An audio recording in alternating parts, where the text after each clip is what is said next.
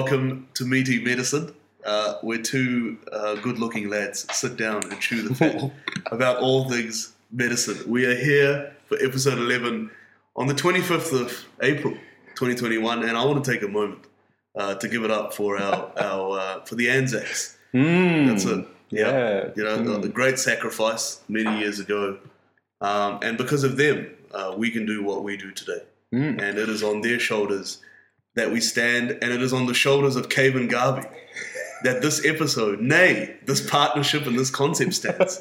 Brother, how is it going?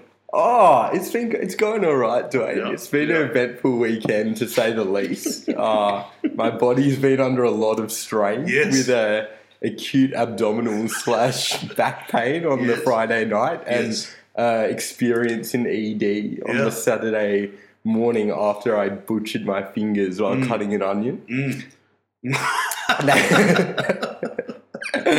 But I think we've just got to address the elephants in the room. Yes, which is the white elephants, the painfully white elephants in the room. We have a live studio audience today. We do. They say life is all about the W's and the wins, but tonight we've got two L's in the room. Liam Lowe of great Ballarat fame, and Larissa Schultz, Larissa Schultz of great Bavarian fame, by way of Germany and Malaysia. As we sit here, Liam is knitting, as he always does, at the keyboard.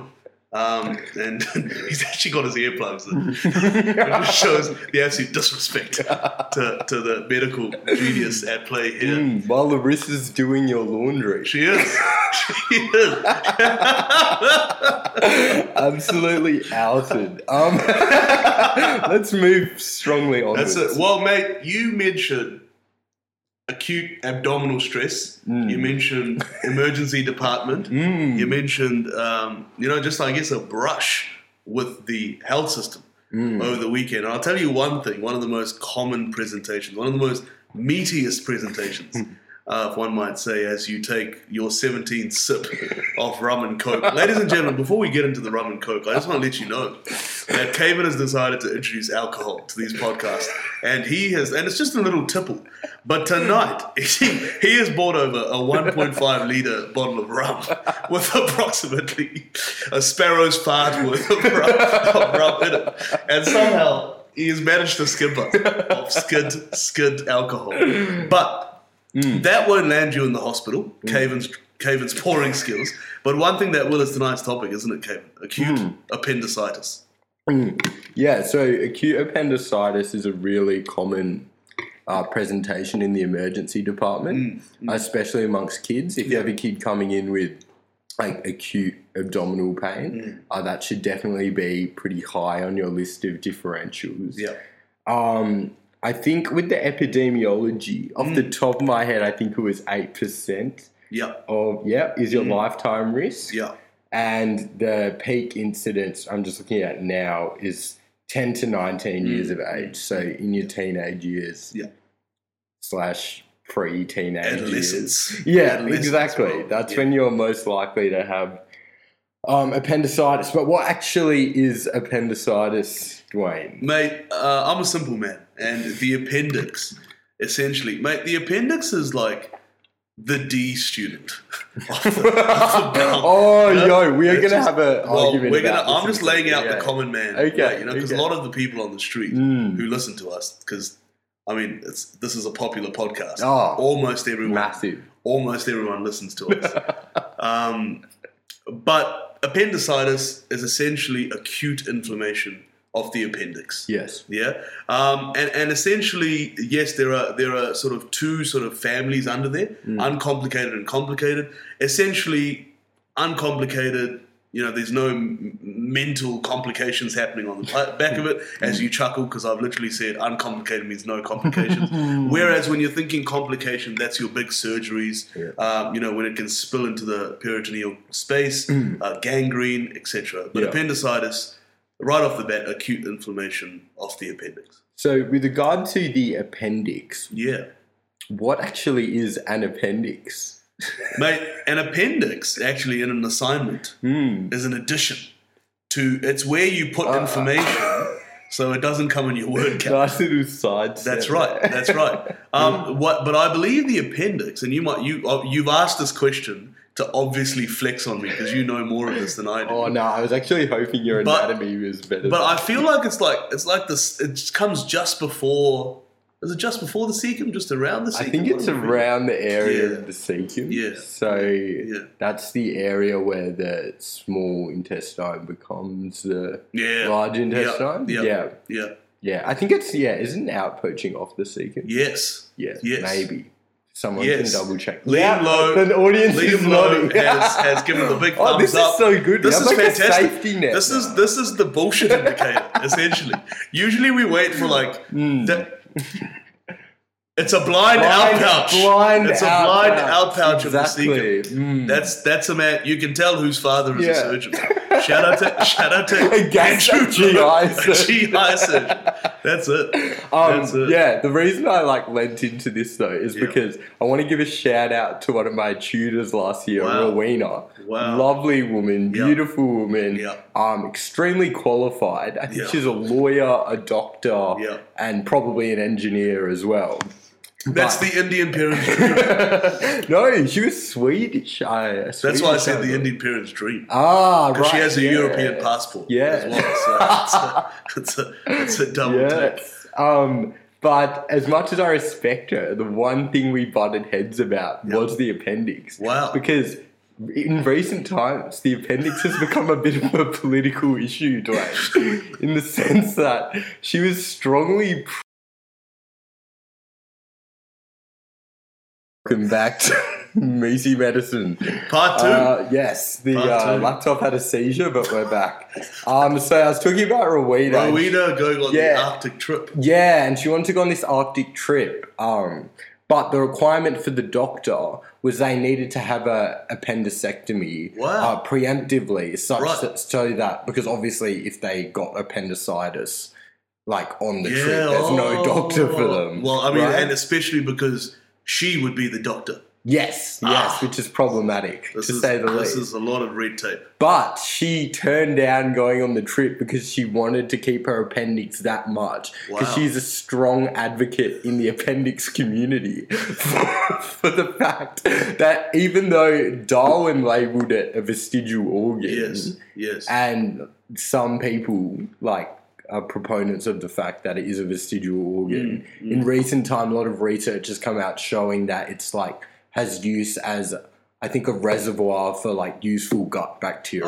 or something like that. Right. So it's definitely not essential though. So appendicectomy is a good but it's not useless. Yeah. And I've always viewed it kind of as just this useless thing that its only thing is going to be to get in. That's what I said. I'm like, mate, what's the point of this? It's like that, I mean, I'm not sure how in touch with your Indian side you are, but every Indian family's got that one auntie, and just brings nothing to the table but just stagnant negativity. And that's what I felt that the appendix was. You don't realise it's there until it gets inflamed and it's just full of crap and all that sort of stuff. And starts spewing. And then the next minute you've got this pain in your stomach and you can't eat because your auntie's just hamming in on you and it's nauseating. But I'm open to changing up my view of that. If you near perilously close to that wine goblet of rum and coke, whilst I am yet to take my second sip. All right. Well, moving on. What causes appendicitis? Well, mate.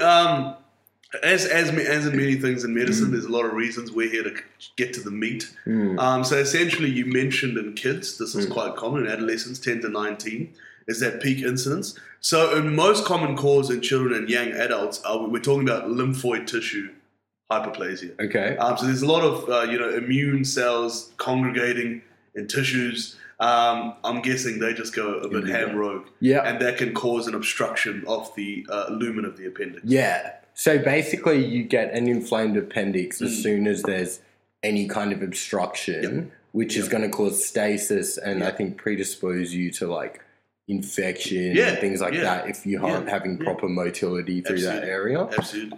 So like you said, in kids, the most common cause is lymphoid tissue hyperplasia, so just abnormal hyper growth and Yep. causes a blockage. Whereas the most common cause in adults is fecal stasis or fecalith. Is fecalith impacted feces? I don't actually I think, and this is the thing, is that a fecalith, I want you to imagine, you know when you're on a construction site, and they're, you know, like they're digging into the soil because they want to get the foundations in there. And it's quite sort of soft soil, but if you have a bit of rain, you know, you can get those, you know, a bit of sort of an accumulation of soil that almost becomes like rock. Oh, but it's not rock. Yeah, I know you know what I mean? And if you like what chuck it on the concrete, it might break off and stuff. But that's essentially what a fecalith is. Right. I have touched a fecalith before. Very strange flex. But tell me more. No, I've touched it, and when I dropped it into the... this was in surgery. I don't have a fecalith fetish. You know? No, this was in surgery, and it did feel like that, and it made that similar sound. So it's like I wouldn't say semi-solid, but it's pretty solid, but not rock. I guess, you know. And if you drop it on a sort of a specimen bowl or a metal plate or something like that, little bits of poo come off. Right. So fecalith is a hardened mass of feces. Exactly. Yep. Okay. And sometimes the rest of the tract can cause constipation. Over here, it's going to block up the appendix, lead us on our way for appendicitis. Perfect. So those are the two kind of causes. Yeah. And we talked about, I don't know, for pathophys, we talked about basically you get a blockage. Yeah. You get stasis. Yeah. Inflammation. That's right. Maybe we'll talk about the clinical picture and then we can come back to, because obviously we'll need to talk about the peritoneum for a little bit. Sure. And that's like... We'll come back to the pathophys maybe of the symptoms. So, Dwayne, what does someone sitting in the emergency department with appendicitis look like? Obviously, you know, they don't all look the same. No. What are some symptoms that are going to... Welcome back to Meaty Medicine, dropout number 3. So we were talking about symptoms, Dwayne, of appendicitis. That's right. So the main thing is abdominal pain, right? They often lose their appetite. They presenting with nausea, vomiting, fever, right? So if we really get into the meat of it, which is the abdominal pain, how it manifests really, or what they describe, really depends on how early it is in the actual genesis or generation of the process of appendicitis. Yeah. So, and I think you mentioned we're going to go into the peritoneum and stuff like that later. But initially, patients describe sort of a diffuse, hard to localize pain, sort of around the umbilicus or their belly button.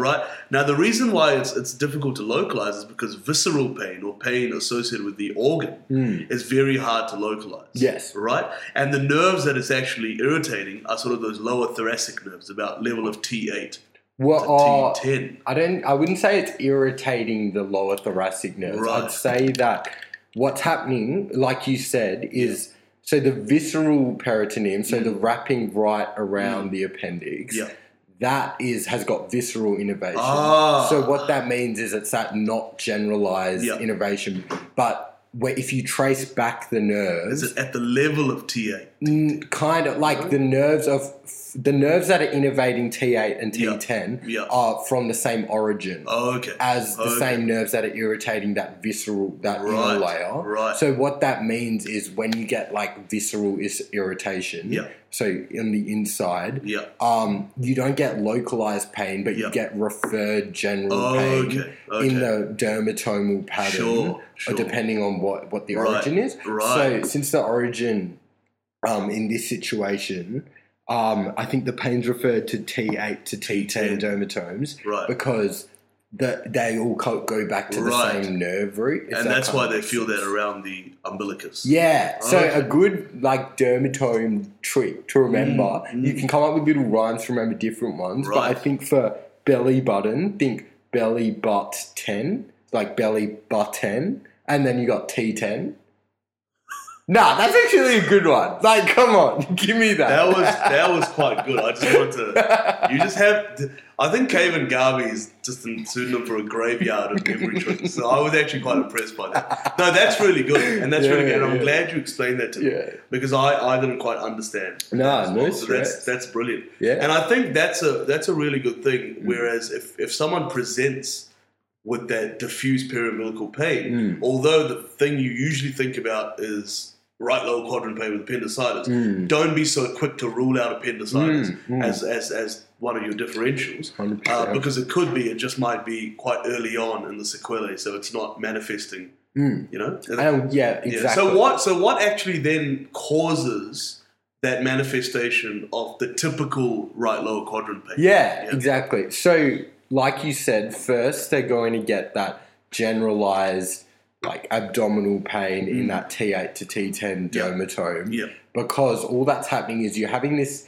kind of inflamed appendix that is irritating the inner surface of the peritoneum, that visceral wrapping right around it. But what happens is as the disease progresses, as the inflammation gets worse, that inflammation now starts to impinge upon the kind of outer wrapping, which is the parietal peritoneum. And that layer of the peritoneum has a like more somatic, I don't know if that's the correct word, but like localized innervation. Easier to pin down. Yeah, exactly. And it's actually geographically you feel the pain where the inflammation's occurring. So as soon as you start hitting that parietal peritoneum, now you're going to start feeling the pain over the appendix. So that's why they call it migrating abdominal pain. So it starts off diffuse in that dermatomal visceral kind of pain. T8 to T10. And then as soon as you start impinging on the parietal peritoneum, it's going to move down to the...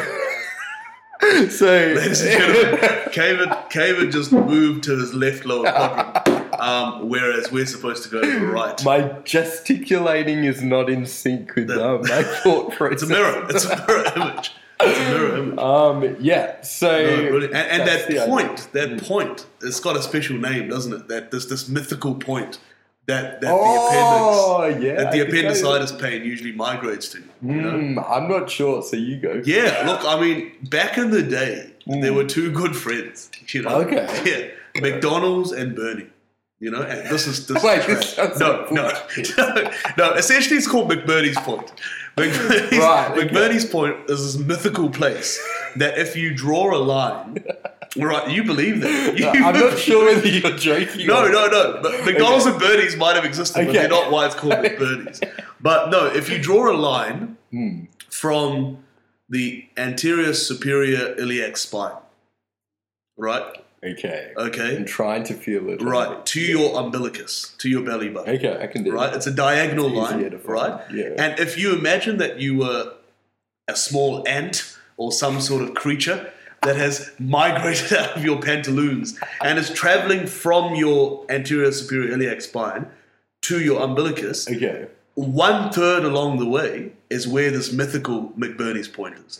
So starting from the ASIS, you're heading to the umbilicus. 1/3 of the way along is the mythical McBurney's Point. Okay, good to know. So that is roughly, I assume, where your is. Well, this is what the textbooks say. But I think if you're thinking in the context of the other non-specific symptoms that we're going to talk about, along with this whole pattern of the fact that it was diffuse periumbilical pain and then has moved and now very localized and very easy to point out right lower quadrant, even if it's at this mythical landmark or not, then you're thinking, oh, this might just be appendicitis.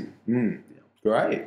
One of the other non-specific symptoms I wanted to mention is the anorexia. So that as a medical term is referring to the loss of appetite. And that actually occurs in up to 80% of cases. So during my ED rotation, when quite a few people have come in with appendicitis, that's like a massive point in history. And what they actually do is this thing called, as Larissa was talking about earlier, called the hamburger sign. So what they actually do is, I've seen many of their ED consultants do it now. If to screen for this, they basically go, if I had a massive plate of, the first they go, Dwayne, what's your favourite food? Mate, curry and rice. Curry and rice. They get what kind of curry? Just a nice chicken curry. Nice chicken curry. Yeah. Okay. Well, they go, Dwayne, if I had a massive plate of your dad's best chicken curry Fred. here right now sitting in front of us, would you go to town on it? Perhaps not verbatim. Yes, I would. I would go to town. See, that would be negative hamburger sign. Oh. So that's what it's called, the hamburger sign. So the hamburger is not meaning hamburger. No. What I was saying is that there's a large community of our listeners.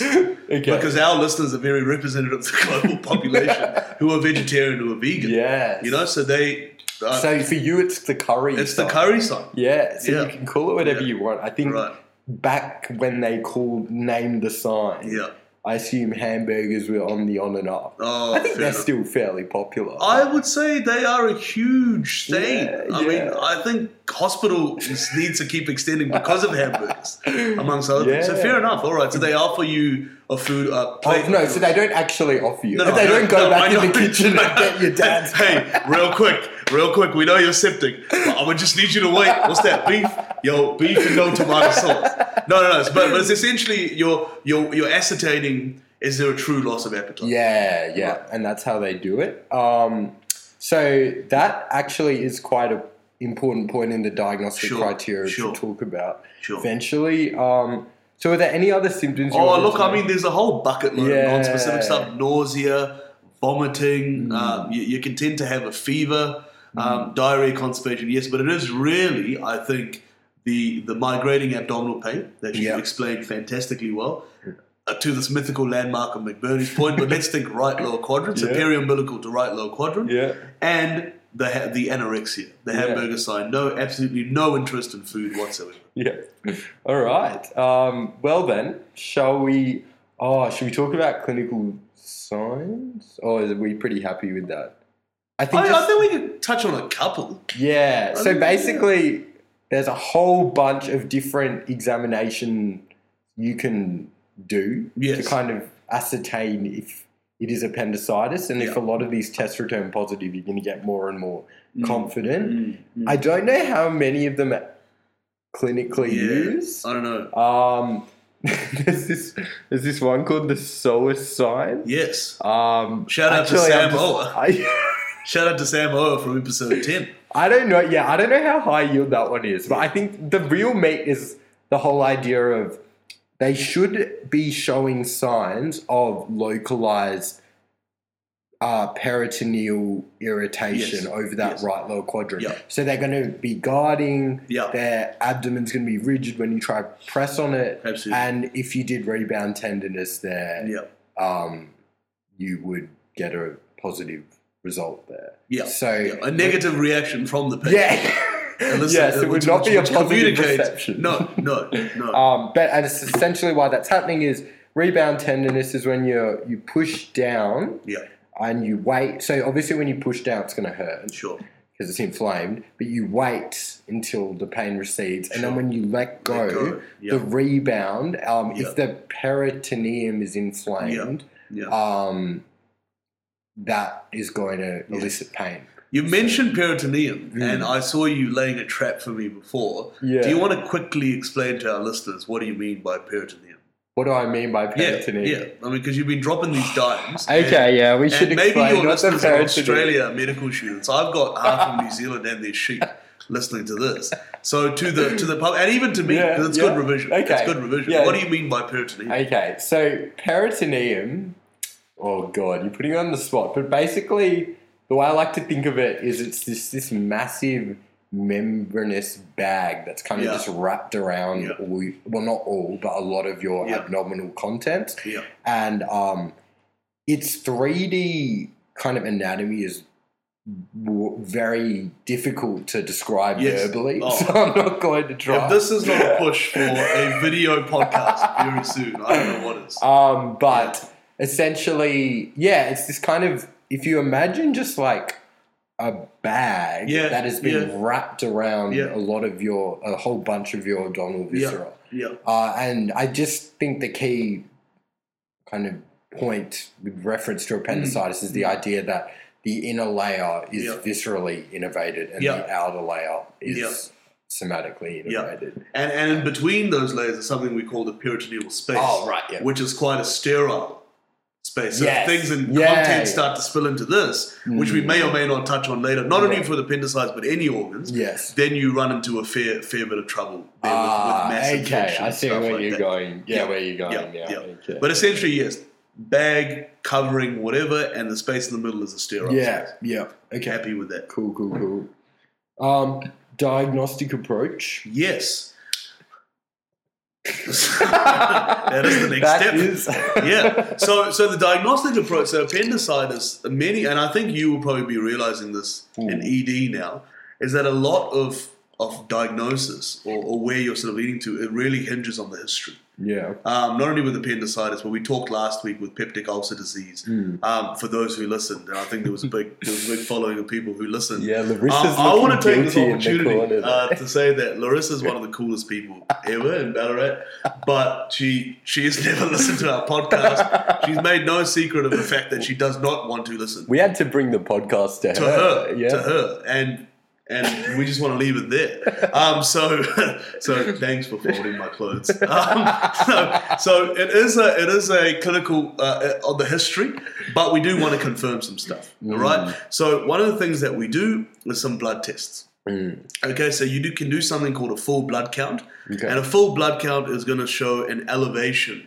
in your white blood cells or your white cell count. Yeah. WCC. I don't know why I said that, but I just thought I'd break it down. Okay, but the thing is here is that having a normal white cell count does not rule out appendicitis.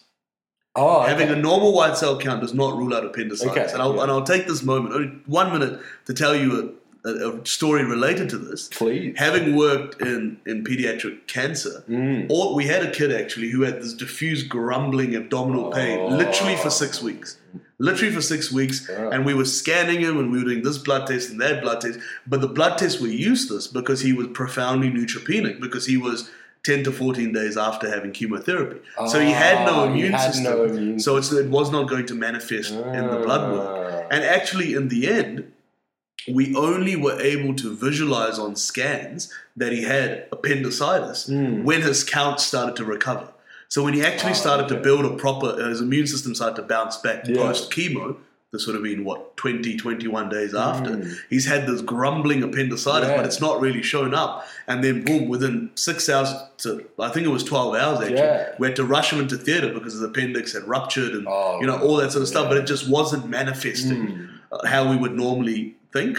Do you remember if the pain ever migrated, or was it always? No, it was just always. It was always that diffuse. Makes sense. Yeah, it was always diffuse. So that's one thing to remember. Now, obviously, it's an extreme example with oncology because the immune system's a total, different kettle of fish there. But although you're expecting to see an increase in white cells with appendicitis, just the fact that you have normal white cell count does not definitively rule out appendicitis. And the other thing with that blood test is you said there is an elevation in white cells, but one thing that's useful to note is it's not going to be a massive elevation. It's only going to be mild.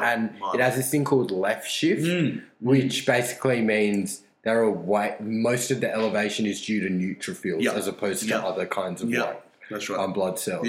So basically, there's a massive neutrophil. Well, I don't know about massive, but there's a neutrophil. They would be dominating. And on blood work, if there is a thing, you might see something called segmented neutrophils show up quite a lot, and that just means it's a lot of immature neutrophils being pumped into the system. That's a result of an acute inflammation because the marrow is pretty much woken up, got this thing, and it's just pumping stuff out. Just sending you out the door, out of the barracks. That's it. Okay.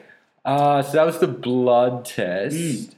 I think the easiest way to go about this would just be to talk about that scoring system they use for diagnosis. Yes, my favourite framework. Oh, yeah. Go on. One of my favourite. The Alvarado constant. I actually, you know what? I'm going to take a moment because I want to work out who Alvarado is. Because essentially I thought it was El Dorado, which was actually a animated movie, but also a brand of cigarettes. And I don't want to push the wrong information. So I want to work out who Alvarado actually is. While you're doing that, the Alvarado score is kind of one of these scoring systems they use to estimate the likelihood of appendicitis. Yep. And you basically just work your way down a list of symptoms, Yep. tick yes and no, Yes. symptoms and signs, 100%. and then at the end you kind of get some bracket of probability that Yes. it's appendicitis. Yes, mate. I Yeah. found it. A. Alvarado, Yeah. I don't know what, in May 1986, published a paper in the Annals of Emergency Medicine that said a practical score for the early diagnosis of acute appendicitis. There you go. So I want to give it, last week we had a shout out for Barry Marshall. This week I want to give a shout out to Alvarado. So essentially what Kevin said is absolutely right. So we've got, I'm thinking here, 8 parameters, okay? And they fit into the spelling of Mantrels. Mantrels. Okay? So now, M, Kevin, you've already spoken about migratory pain to the right lower quadrant. Yep. That gets you a point, brother. That gets you a point. We're on. A, Let's go. for anorexia, loss of appetite, The hamburger hamburger sign. sign, the That gets you a point, brother. That gets you a point. 2 out of 2. That's it. Next up, N. What do you reckon N's for? Have a go, mate. Have a pop. What did we talk about? Surely nausea. Nausea, vomiting. Yeah. Mate, you know what? Bob's your uncle. That gets you a point. But I do have an Uncle Bob. Well, of course you do. Is his name actually Bob? Was that No, like it's his Babak. Yeah. I was going to say, you don't know the number of Indians who I met when I moved to New Zealand whose name was Dave. And it wasn't Dave. It was like Devendra, Devabashu. And I'm like, mate, he's like, just call me Dave. And I'm like, no, I'm going to call you what your mother called you. Devendra. So anyway, MAN, migratory pain to the right lower quadrant, 1 point, anorexia 1 point, nausea 1 point. Okay. Okay? That's interesting to me. Nausea. Nausea / vomiting. Oh, okay. Yeah. / vomiting. / vomiting. Okay, interesting. Nausea and or vomiting. Okay, cool. Okay, now T, what are you thinking? no, You mentioned it before. Oh, did I? Tenderness. Tenderness in the right lower So quadrant. upon examination. Upon examination. Okay. That's going to give you 2 points. 2 points. 2 points. Okay. Yep. Good Okay. to know. And then you mentioned that thing of, you push, right? And then the pain will come in that right lower quadrant. Yeah. And then you wait for the pain to go away and then you release that rebound rebound tenderness. Oh, so that's the That's R. going to give you 1 point. So that's the R. Okay? Okay. And the E, this is one of those things where medicine tries to like forcibly put things into things. Like my metaphors. There we go. I'm in the There we right go. discipline. Except this one's been published. The E stands for elevated temperature. Wow. Elevated temperature. But now this is real loose because they're saying anything above 37.3. But we remember when we were talking about fevers before, we were saying low grade fevers. Yeah. Right? So we're not talking about raging fevers. I'm just checking that our laptop. Oh, It's still is it going. Is it going? I think It's still going. It's The still screen going. just froze. Yeah, so remember Okay. that if you've got a really high temperature in the context of appendicitis, then you're now starting to worry, has this perforated? Has this gone to an intra-abdominal sepsis? Yeah. Right? But E, elevated temperature, that gives you 1 point. And now we've talked about 3 things with symptoms, 3 things with the physical exam. That was the tenderness, the rebound tenderness, and the temperature. And now we're talking about the last 2, which is from your laboratory clinical, your lab testing. The L is going to stand for leukocytosis, which is another big word for elevated white cell. cells. Remembering it doesn't have to be a huge jump. Yeah. It can be mild or it can be normal. But that gives you a point. And then that's going to give you 2 points, brother. 2 points. That's going to give you 2 points. Oh. And we spoke about left shift or, immature neutrophils or a lot of neutrophils. Yeah. That is going to give you 1 point as well. Ah. All right, so Mantrels, M. Okay. Oh God, you're testing me. Yes. Okay, let's Yes. go. I didn't I just was just shout out random letters at you and then go, no, my name's Kate. All right, M. All right. M is oh my God, migrating. Well done. Migrating. A is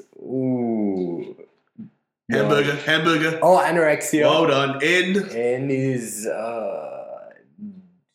not neutrophilia. That comes No, later. no. But still, what'll make it easy is I think so. There's 3 symptom ones. Was it? There's 3 symptoms. 3 symptoms, exams. 3 exams, 2 lab results. Okay, so starting again. All M was M. migrating abdominal pain. Well done. A. So then A was anorexia. N. He's nausea. flying. He's flying, they're the lads. symptoms. Now the exam. Now T, the keep it exam. going. We got the T. We got the.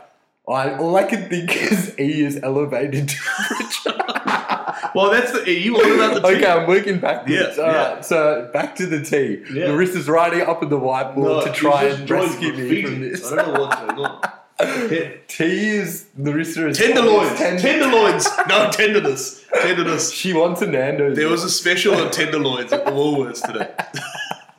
All right, T is tenderness. Yeah. R is rebound tenderness. Yes, I assume. yes. E is elevated temperature. I'm going to remember that forever. Well done. Good. And L, then the two from the labs, L.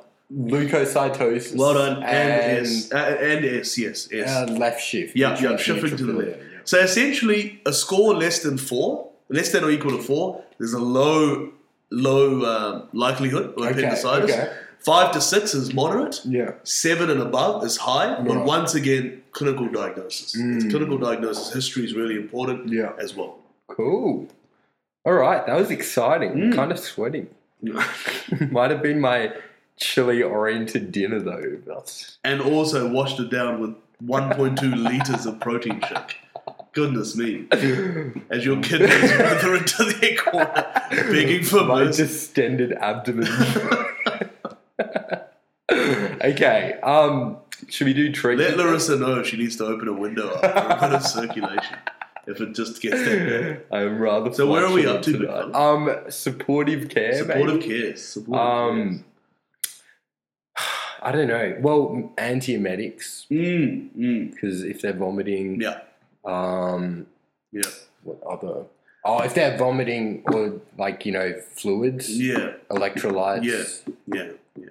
I think what might help is if we just paint a picture for our Okay. patients. And as patients come in, Oh, yeah. they've now moved into the bed, and they have an ED, and you'll be What's seeing their this. name? What's their name? Bob Alvarado.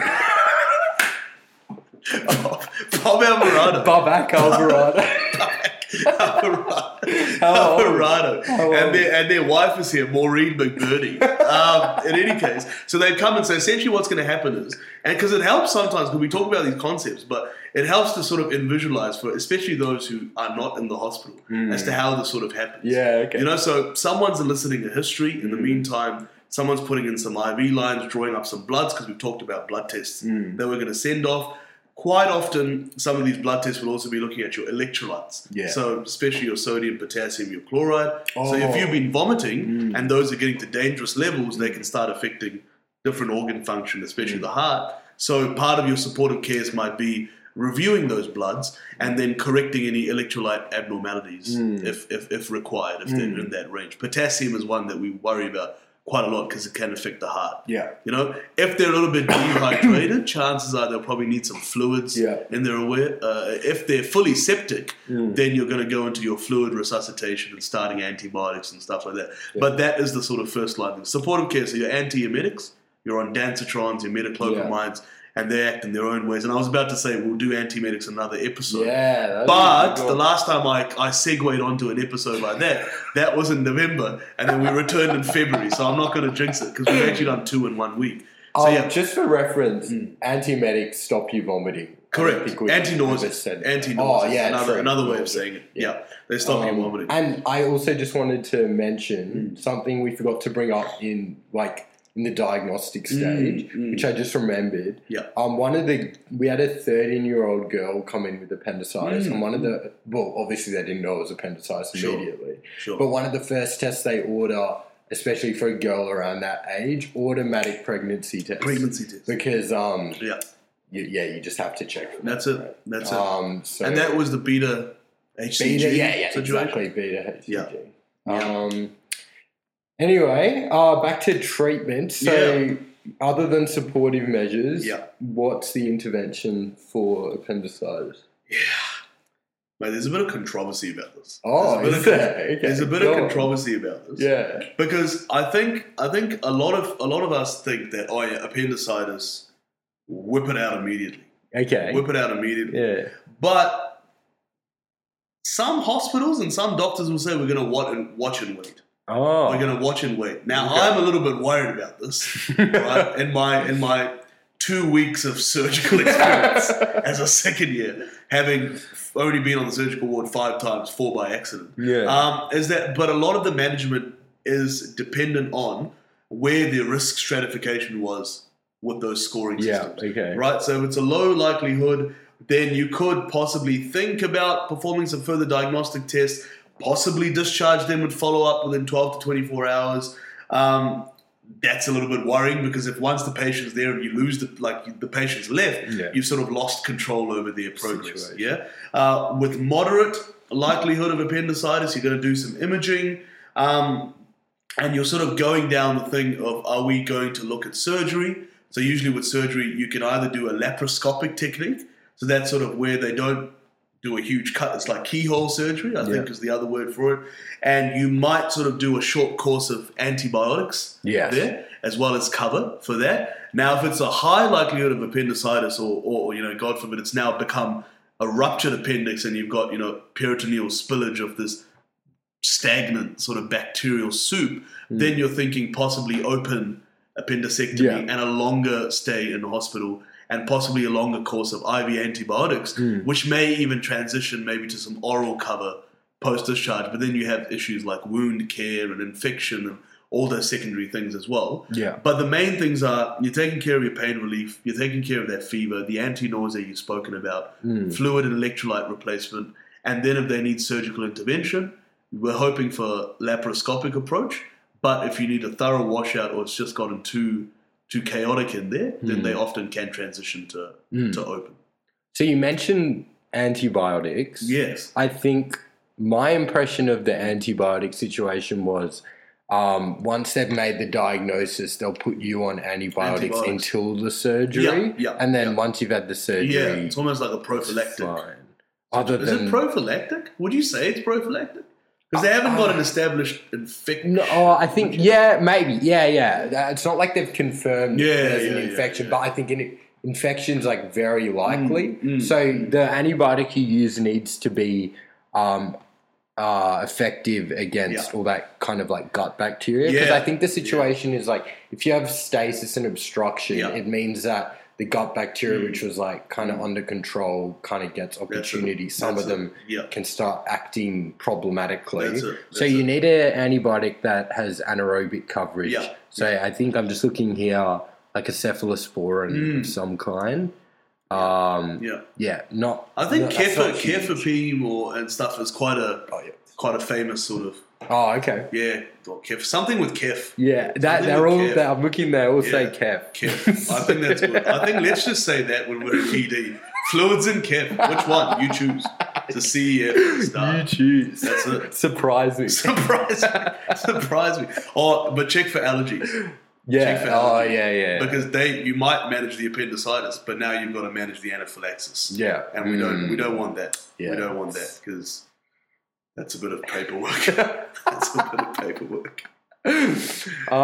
Okay. So the management was essentially antibiotics and appendectomy if necessary. Yeah.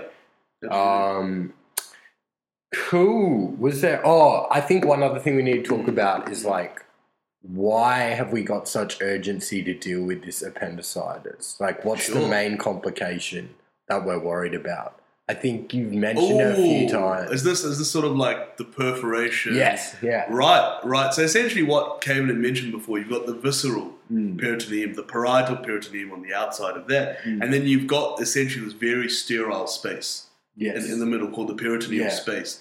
And essentially what can happen is that your intestines, you mentioned that you've got all this gut bacteria, and people might think, oh my Lord, we've got bacteria infection. But no, that bacteria is really important for just doing normal function stuff. Shout out to episode 10 of Meaty Medicine. That's right.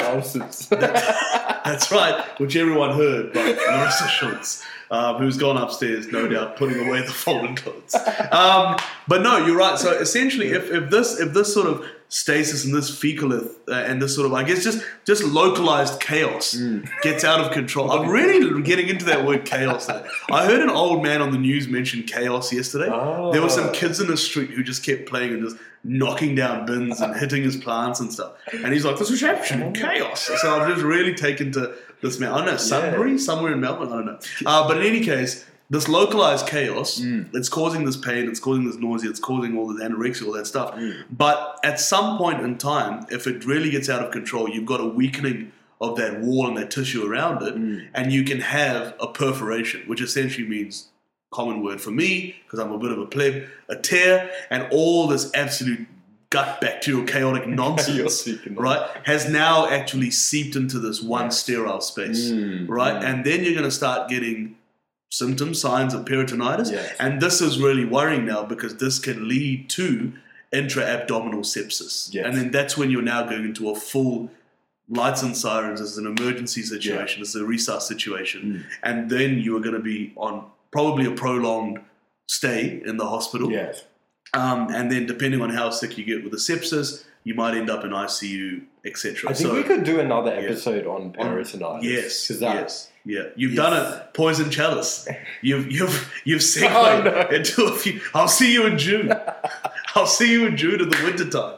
Good. But that's sort of the main thing that we're worried about with that, and it's just a big worry. It keeps me awake at night. If I was a surgeon. Yeah, right. Well, I think that's pretty much everything I wanted to talk about. We've made it. That's it. Episode 11. I feel like this was a nice, compact episode. It was. Good. Yeah. No, the audience kept us on We've track. gone down by 1. We started with 2 and we've gone down to 1. We have lost 50% of our audience.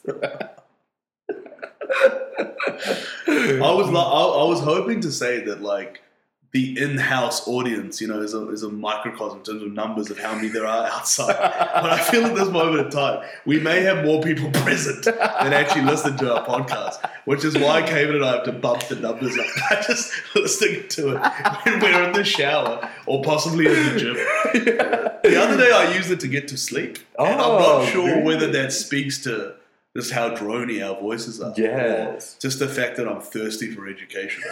But in any way, this was nice. I don't feel like this went on too long. And I think it's a very, I guess, it's a standard medical presentation. And I think it's something that's good for. I definitely learned a lot about the whole visceral pain situation. And you learned about Mantrells, I think. I did, Mantrells is great. I'm going to remember that. There we go.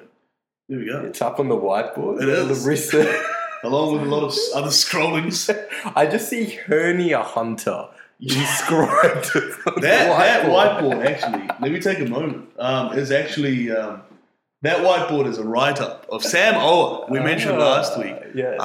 He's what's the word? I mean, he's a man of Jesus. He's a Nigerian prince.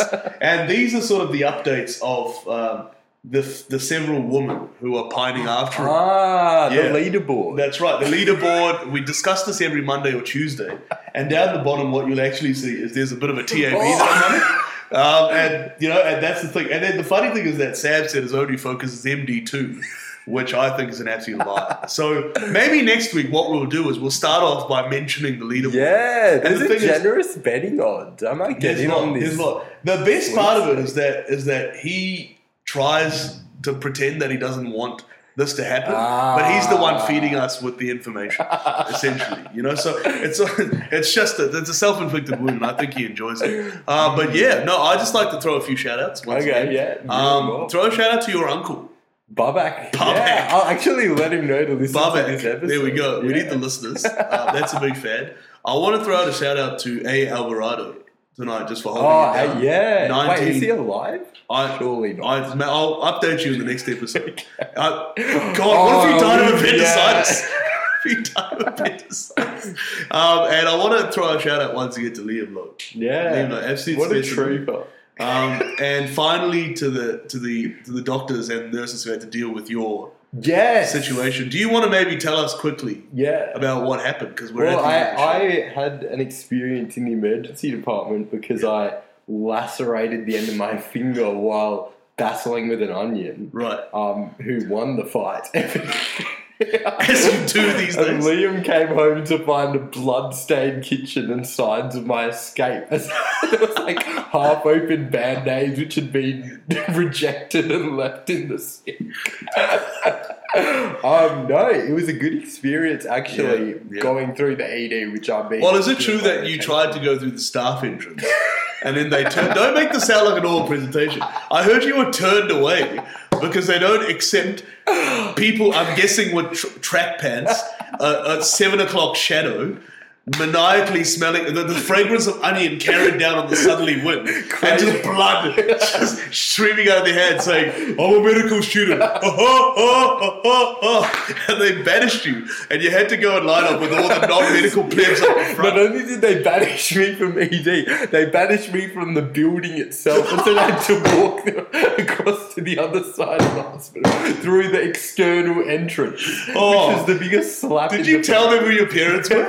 Did you tell them you're the son of medical royalty? What are you talking about? No, Jeez, there we not go. at all. There we go. So, no, I hope you recover as you sit here cradling your injured digit in what can be described as a rubber glove that can either be used for a prostate exam or possibly to clean a well-used public toilet. I will say the physician who dealt with my injuries was rather dismissive of my condition. I was asking him about the possibility of future neuropathies, and he audibly laughed upon suggestion. And then when the thing that gets me about that is you say he audibly laughs, and 99% of the population they laugh. Their laughter is audible, whereas you have this prodrome of about 7 to 10 seconds of just almost like a status asthmatica situation where it's just silence, and then you suddenly start contorting, sort of this tonic-clonic situation. You then start laughing, and eventually you end up throwing up in the rubbish bin.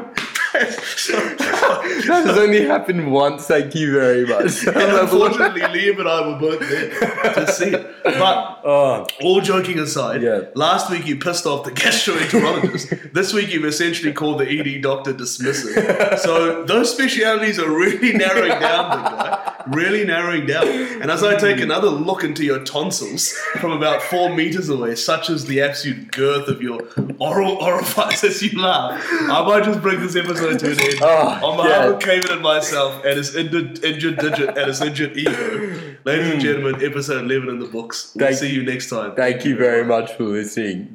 See you soon.